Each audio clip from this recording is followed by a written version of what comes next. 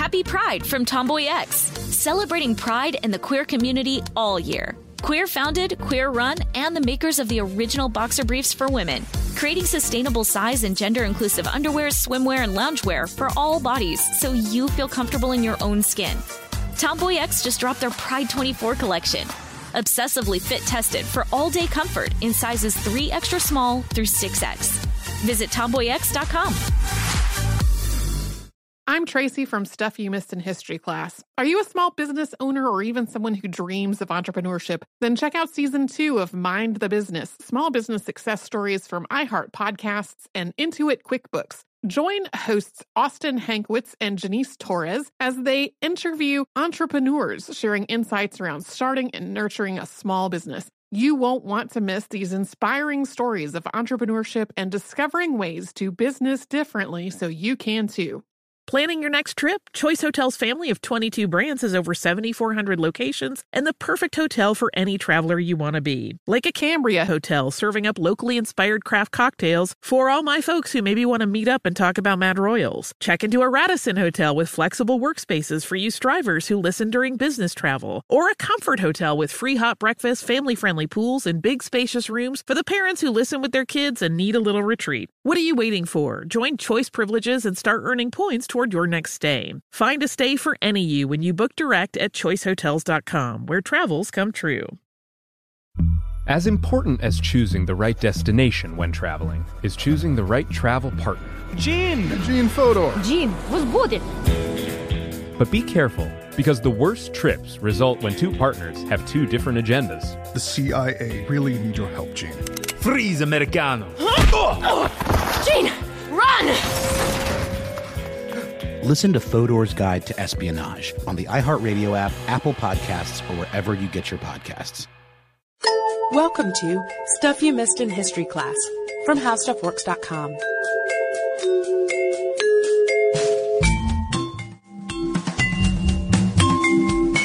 Hello and welcome to the podcast. I'm Deblina Chakraborty. And I'm Sarah Dowdy. And this podcast starts with a legend involving the first meeting of two men. James Murray, the primary editor of the first edition of the Oxford English Dictionary, and one of his most prolific contributors, a Dr. W.C. Minor.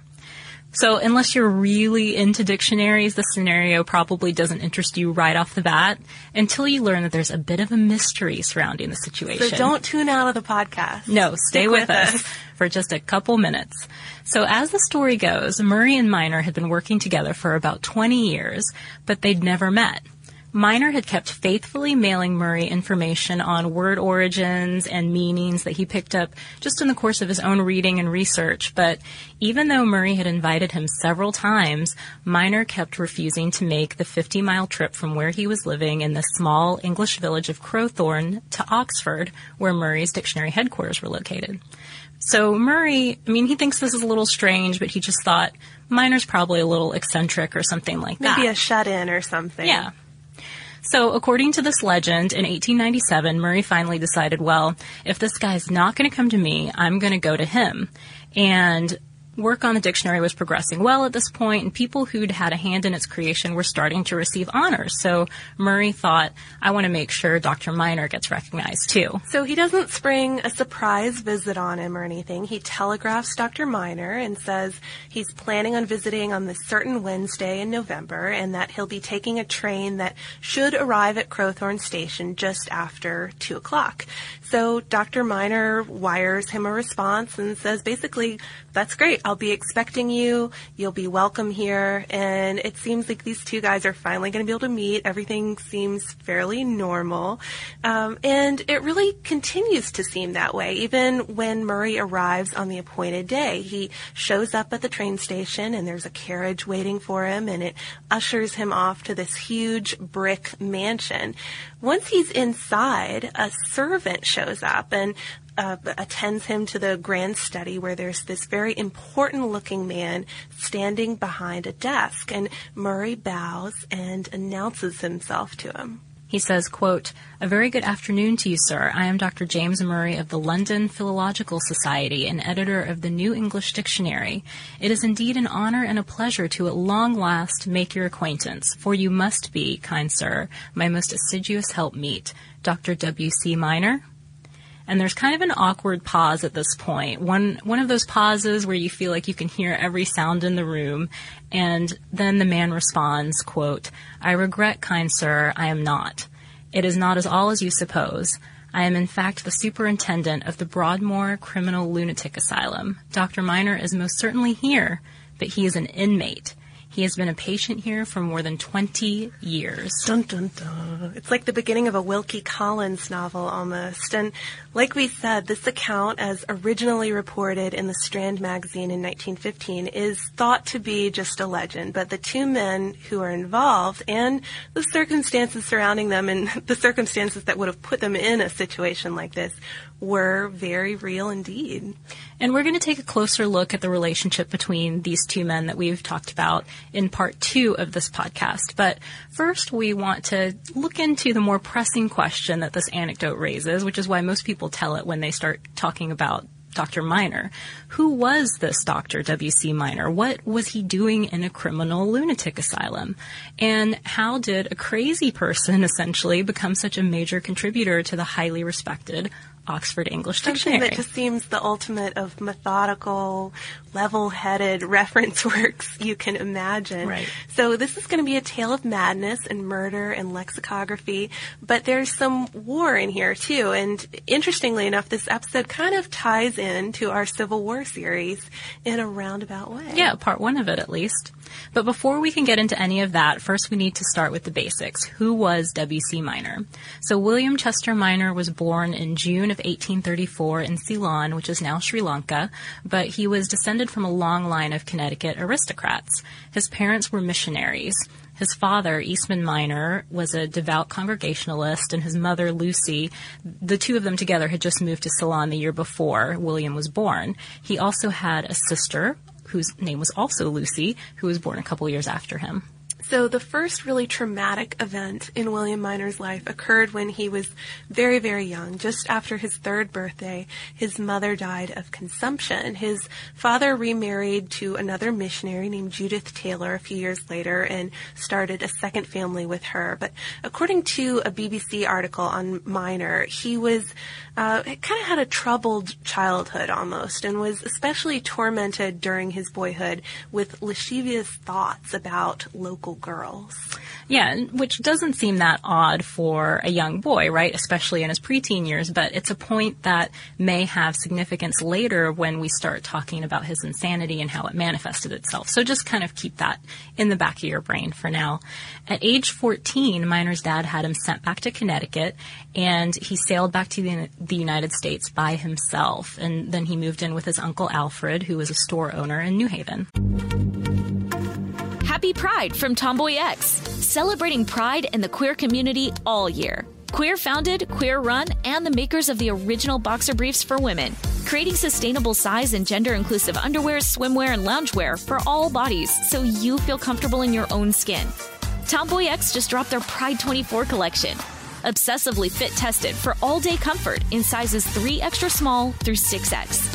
Visit tomboyx.com. I'm Tracy V. Wilson from Stuff You Missed in History class. Did you know small businesses make up 99.9% of all businesses in the United States? The world is powered by entrepreneurs, and if you're a small business owner or even someone dreaming of starting your own business, then you'll want to check out Season 2 of Mind the Business, Small Business Success Stories from Ruby Studio, from iHeartMedia, and Intuit QuickBooks. And every episode, hosts Austin Hankwitz and Janice Torres talk to entrepreneurs about how they've grown from the lessons of launching and nurturing a small business and how they have found success being their own boss. From the excitement of first starting out to finding the right tools and resources to process invoices and payments like QuickBooks Money, you won't want to miss these inspiring stories of entrepreneurship and discovering ways to business differently so you can too. And if you're a small business owner or even someone dreaming of starting your own business, then you'll want to check out Season 2 of Mind the Business, Small Business Success Stories from Ruby Studio, from iHeartMedia, and Intuit QuickBooks.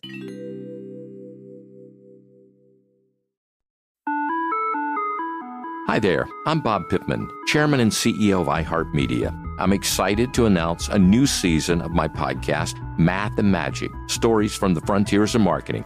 Our guests this season remind us to embrace change and fearlessly look toward the future. Like Andrew Jarecki, award-winning filmmaker and creator of Moviefone. The studios didn't really control the theaters didn't control the studios. And I thought, well, there's a window in here where I could make things easier for the consumer and also make something that would be very useful for the industry. Or Kellen Kenny, Chief Marketing and Growth Officer at AT&T, who installed fiber in customers' houses rather than leading from afar. It is so crucial that you spend time with the customers. That is the best lesson. In these exciting times, we're looking to the math, the strategy and analytics, and the magic, the creative spark, more than ever. Listen to a brand new season of Math and Magic on our very own iHeartRadio app, Apple Podcast, or wherever you get your podcast. Imagine you ask two people the same exact set of 7 questions. I'm Minnie Driver, and this was the idea I set out to explore in my podcast, Mini Questions. This year, we bring a whole new group of guests to answer the same 7 questions, including actress and star of the mega-hit sitcom Friends, Courtney Cox. You can't go around it, so you just go through it. This is a roadblock. It's going to catch you down the road. Go through it. Deal with it.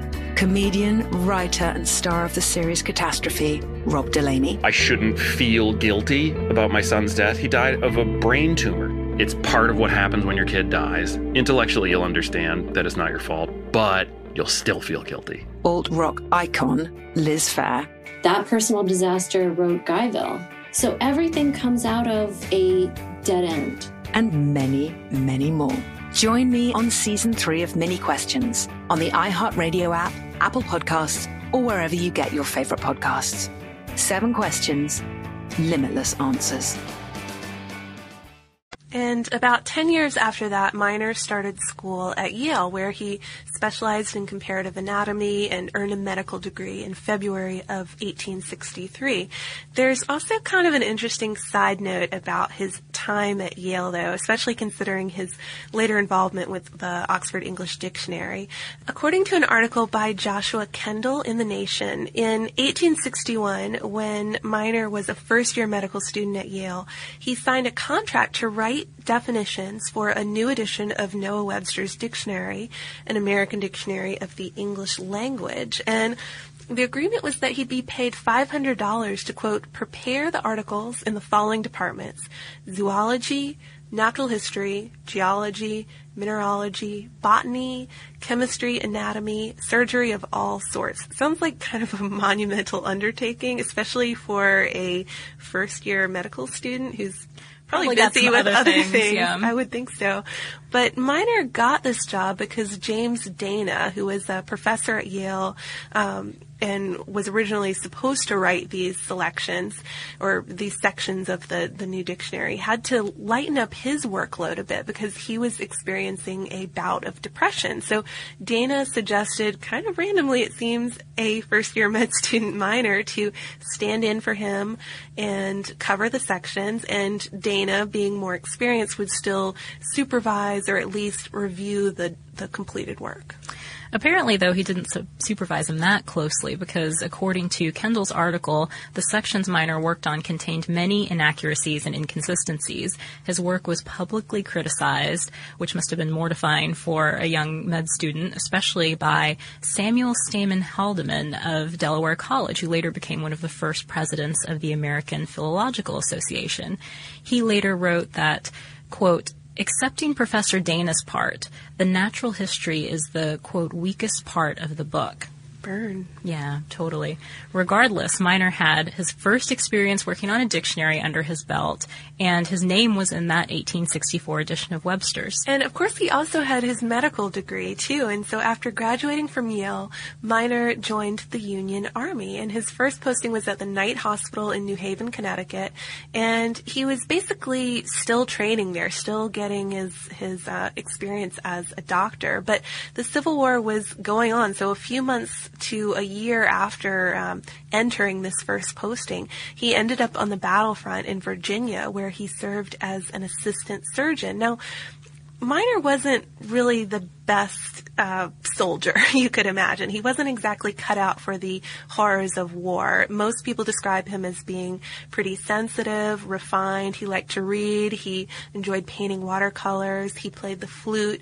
And so it's really unfortunate then, considering the battle he ended up in. Yeah, he ended up at the Battle of the Wilderness, which is described as a particularly bloody and horrific battle. I've seen it described as a slaughterhouse. The battle lasted 50 hours, but it left 25,000 dead or wounded. It started when General Grant's men crossed the Rapidan River, and apparently the rifle fire was so thick it not only killed people but could cut off trees. It also started a fire in the underbrush so that not only were men being killed and wounded by gunfire, they were also being burned to death. One soldier wrote later that it was like, quote, hell had itself usurped the place of earth. And the key thing here as it relates to Miner, though, is that a lot of the people participating in this battle were Irishmen who had come over to America to escape the famine and make a little money while they were at it. And these guys were able to get work as soldiers in the Union Army for $13 a month. But of course, during a war, and especially a situation like the Battle of the Wilderness, where trees are being chopped down by rifle fire, you're going to have a lot of people who just figure $13 a month is not worth this and desert. So around this time, the Union Army had a lot of people who were guilty of desertion or attempted desertion, but because they still needed soldiers, they had to figure out a way to dissuade others from deserting, punish those who did, without taking the standard punishment, which is execution. They needed the soldiers to keep on fighting. Right. So there were a few possible solutions. Some guys were suspended by their thumbs.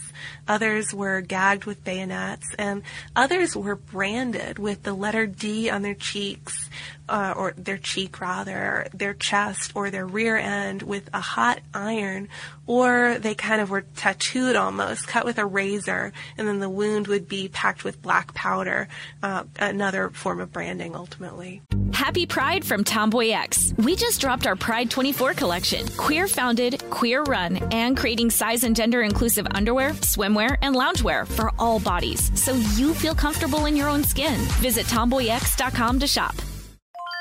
I'm Tracy V. Wilson from Stuff You Missed in History Class. Did you know small businesses make up 99.9% of all businesses in the United States? The world is powered by entrepreneurs, and if you're a small business owner or even someone dreaming of starting your own business, then you'll want to check out Season 2 of Mind the Business, Small Business Success Stories from Ruby Studio, from iHeartMedia, and Intuit QuickBooks. And every episode, hosts Austin Hankwitz and Janice Torres talk to entrepreneurs about how they've grown from the lessons of launching and nurturing a small business and how they have found success being their own boss. From the excitement of first starting out to finding the right tools and resources to process invoices and payments like QuickBooks Money, you won't want to miss these inspiring stories of entrepreneurship and discovering ways to business differently so you can too. And if you're a small business owner or even someone dreaming of starting your own business, then you'll want to check out Season 2 of Mind the Business, Small Business Success Stories from Ruby Studio, from iHeartMedia, and Intuit QuickBooks.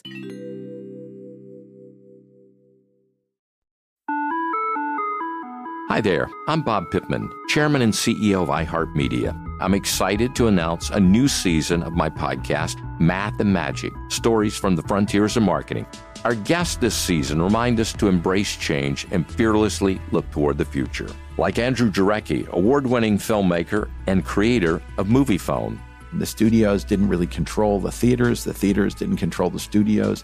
And I thought, well, there's a window in here where I could make things easier for the consumer and also make something that would be very useful for the industry. Or Kellen Kenny, Chief Marketing and Growth Officer at AT&T, who installed fiber in customers' houses rather than leading from afar.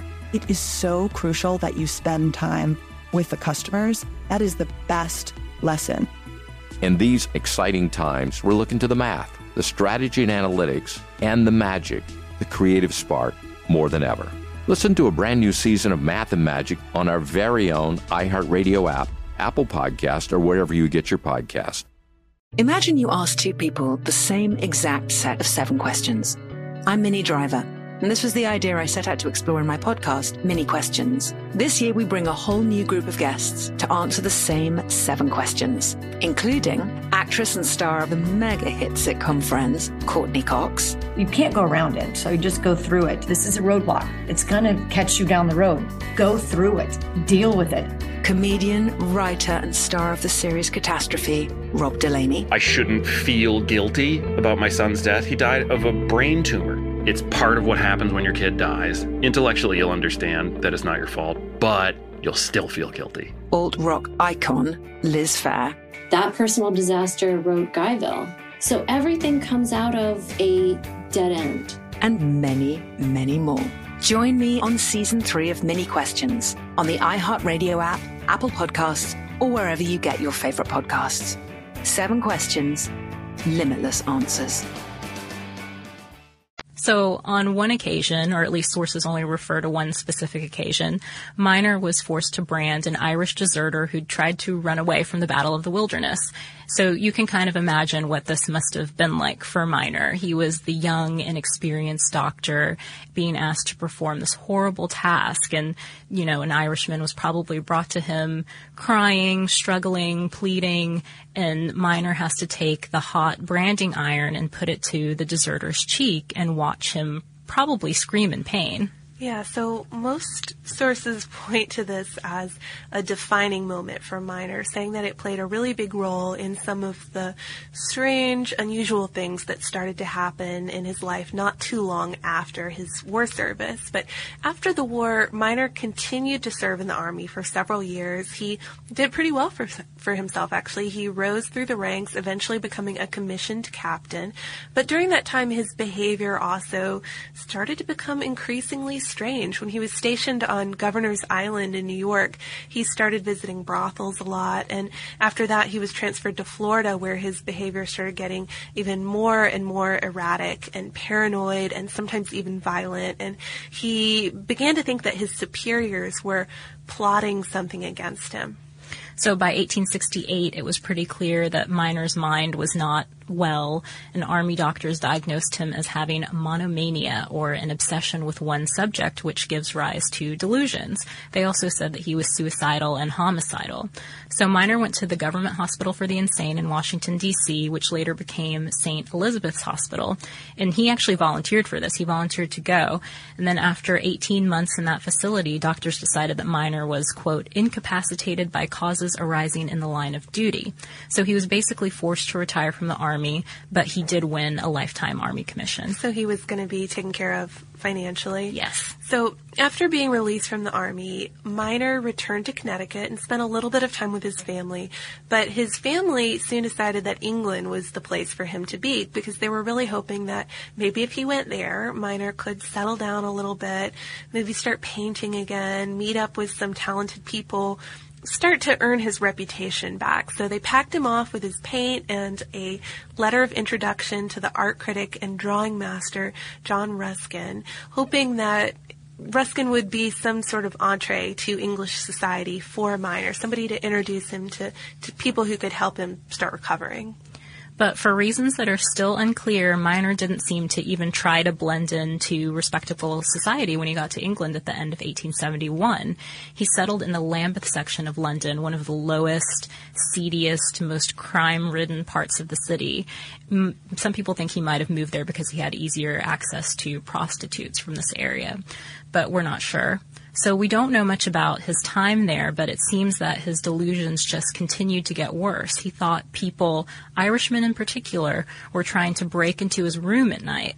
It seems like that vision of the branded Irishman, his experience with that, was kind of coming back to haunt him at this point. Yeah, in fact, according to an account kept by the Berkshire Record Office, Miner made a report to Scotland Yard shortly before Christmas saying that he thought men were trying to force their way into his room at night to poison him. He believed these men to be Irish, and Scotland Yard just dismissed him as a crazy man, didn't follow up on it, didn't do anything about it. Then, on February 17th, 1872, a constable was patrolling the Lambeth area and heard several shots ring out at about 2 a.m.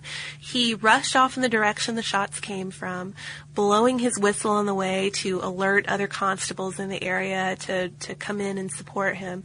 And who should he find holding the gun but William Chester Minor? Yes, Minor had shot and killed a man named George Merritt, a working man who was innocently on his way to work at a brewery, a man who Minor had never met. So we're going to leave you with that cliffhanger for this part 1 of the William Chester Minor podcast. But next time we're going to talk a little bit about the motive behind Minor's crime, his trial, and where he ends up after that as his illness continues to progress, and of course, how he gets involved in the creation of the first Oxford English Dictionary.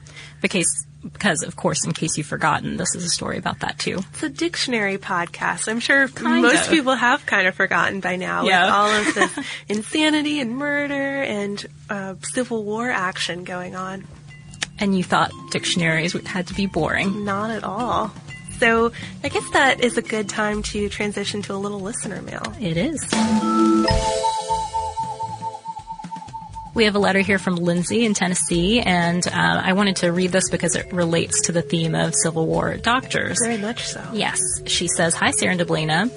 I know you enjoy hearing what listeners are doing while they listen to the podcast, so I thought I'd share what I was doing while I listened to your podcast on Dr. McGuire and Stonewall Jackson. Strangely enough, I was listening to the podcast while cataloging a book of Civil War songs called Singing Soldiers, Spirit of the 60s, A History of the Civil War in Song. One of the songs in the book is entitled Stonewall's Requiem, which, as you can imagine, was written in 1863 about Stonewall Jackson's death. I'll share the lyrics with you. And there are a lot of lyrics here, so I'm not going to read them all, but I'll just read the first one out. It says, "The muffled drum is beating. There's a sad and solemn tread. Our banners draped in mourning as it shrouds the illustrious dead. Proud forms are bent with sorrow, and all Southern hearts are sore. The hero now is sleeping. Noble Stonewall is no more." So that was actually the first two verses. But thank you, Lindsay, for sending that in. That is quite the coincidence that you were cataloging that as you were listening to the podcast. Yeah, those are always fun. So if you have any of those you want to share with us, please write us. We're at historypodcast@howstuffworks.com, or you can look us up on Facebook, or we're on Twitter at Missed in History. And if you want to try to figure out where this podcast part 1 is going before you even hear part 2, you can check out an article we have on our website called What Makes a Killer. Find it by searching for What Makes a Killer at www.howstuffworks.com. Be sure to check out our new video podcast, Stuff from the Future. Join How Stuff Works staff as we explore the most promising and perplexing possibilities of tomorrow. The How Stuff Works iPhone app has arrived. Download it today on iTunes.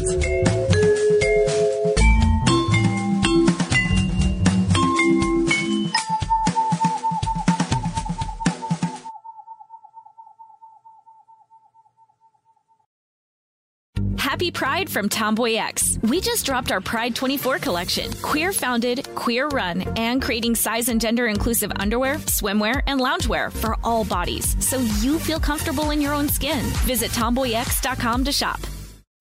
As important as choosing the right destination when traveling is choosing the right travel partner. Gene Fodor. Gene, was good.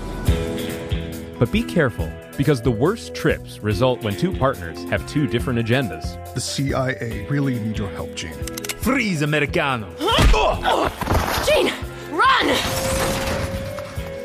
Listen to Fodor's Guide to Espionage on the iHeartRadio app, Apple Podcasts, or wherever you get your podcasts. I'm Jordan Gonsalves, and I'm a journalist. Join me on my new podcast, But We Loved, where queer elders recount the amazing history they've lived through. In the middle of Wall Street, they stopped traffic. They were doing a die-in. And in the process, share little gems of wisdom for the next generation. The key is to understanding yourself, learning to love and embrace yourself. You can listen to But We Loved on the iHeartRadio app, Apple Podcasts, or wherever you get your podcasts. Danielle Moody here, host of the Woke AF Daily podcast. We've been with iHeart for a year, and what a year it has been. As we head deeper into 2024 and yet another life-changing election cycle, Woke AF Daily is here to keep you sane and woke. Make Woke AF Daily your podcast destination for 2024 election news and analysis. Listen to Woke AF Daily Season 5 on the iHeartRadio app, Apple Podcasts, or wherever you get your podcasts.